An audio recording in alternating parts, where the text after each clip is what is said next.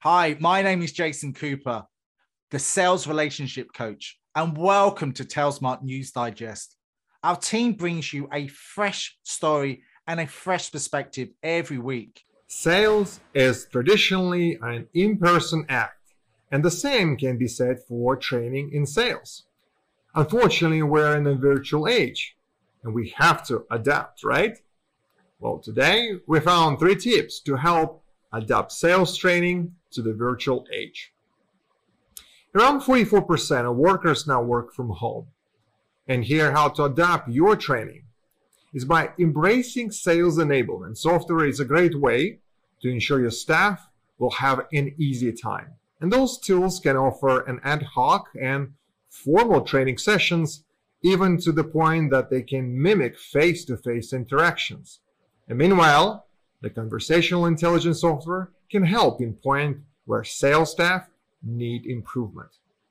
Next, let's talk about the sales competency in individuals. Every salesperson is going to have a strengths and weaknesses. And during the pandemic, 49% of people in sales noted that they did not get adequate training. It also takes twice as long to train someone digitally. And it's best to focus on each individual weaknesses and ensure those are addressed more.